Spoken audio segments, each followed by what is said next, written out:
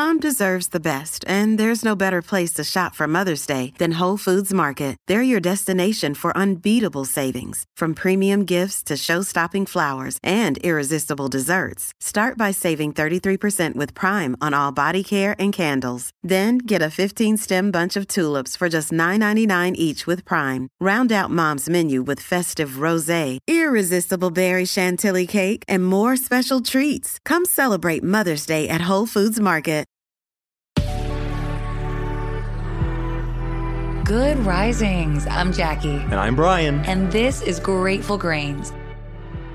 Welcome back. You recall this week we are discussing responsibility. Yesterday, the conversation was about social responsibility, and today it's about the responsibility we have to ourselves. The theory of radical self-reliance is exactly what it sounds. It's the idea that we're entirely responsible for our own survival and our own well-being, regardless of our starting point, regardless of our hand up or our lesser means. From this moment forward, our future is in our own hands. We shape everything within. We're in control of every action and every choice.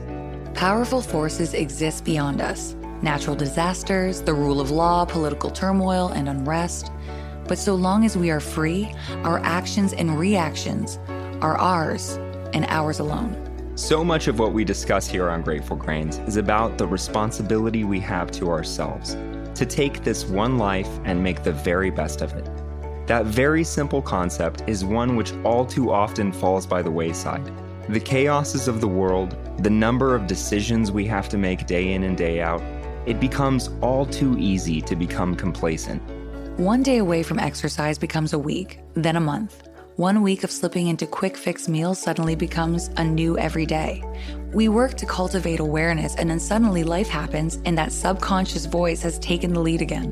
What you choose for yourself is yours and yours alone. How well you eat, how physically active you are, how much time you spend cultivating good habits and overcoming the bad. That's the measure of how seriously you take your responsibility to yourself.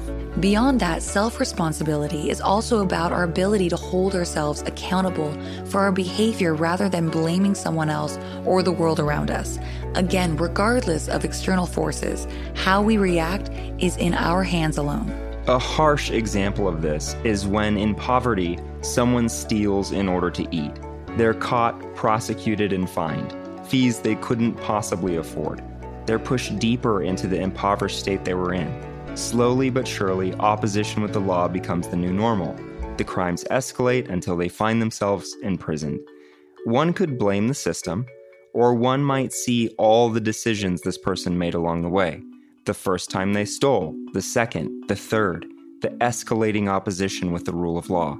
Remember that emotions and feelings are all about perspective. Our lived experience is informing on the current situation. No one can make us feel one way or the other. Our subconscious is simply responding to their behavior, and that response is ours to feel, to engage with, to understand, and our actions from that point are also entirely within our own control. Sometimes, in our darkest moments, it's impossible to see another way. Sometimes desperation causes us to turn to the simplest solution, or the most extreme. But there's always a choice. Right. There may be reasons, but there are never excuses. I apply that idea in life across the board.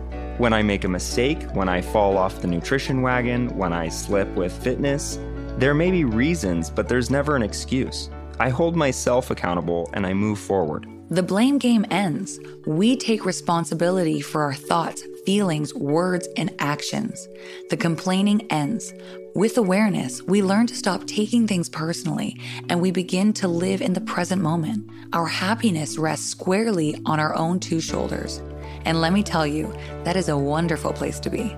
So, we've made the decision to be responsible to and for ourselves. We're ready to be accountable for our actions. Beyond that, let's talk about what this kind of showing up for ourselves looks like. First of all, it's a good habit to take the time to reflect on that choice every single day. Take 10 minutes a day to remember what got you here, why you made that choice. Recall your goals, and hold that future you squarely in your sights. Track your progress, celebrate every little victory, and keep at it. With our freedom, we discern our values and goals, which dictate our choices. Thus, we are responsible for outcomes. And then we learn from the outcomes. We grow. Remember, we love hearing from you. If you'd like to share, we welcome you to comment or message us through the Good Risings Instagram page @GoodRisings. And you can find me at B McMuffin. And you can find me at JacquelineMWood_1. Thanks for listening to Grateful Grains. If you're enjoying Good Risings, show us some love with a good review. Join us tomorrow for day 3 of our week on responsibility. We're going to be talking about responsibility in friendship. Until then, remember, a better tomorrow starts with today. Good Risings is presented by Cavalry Audio.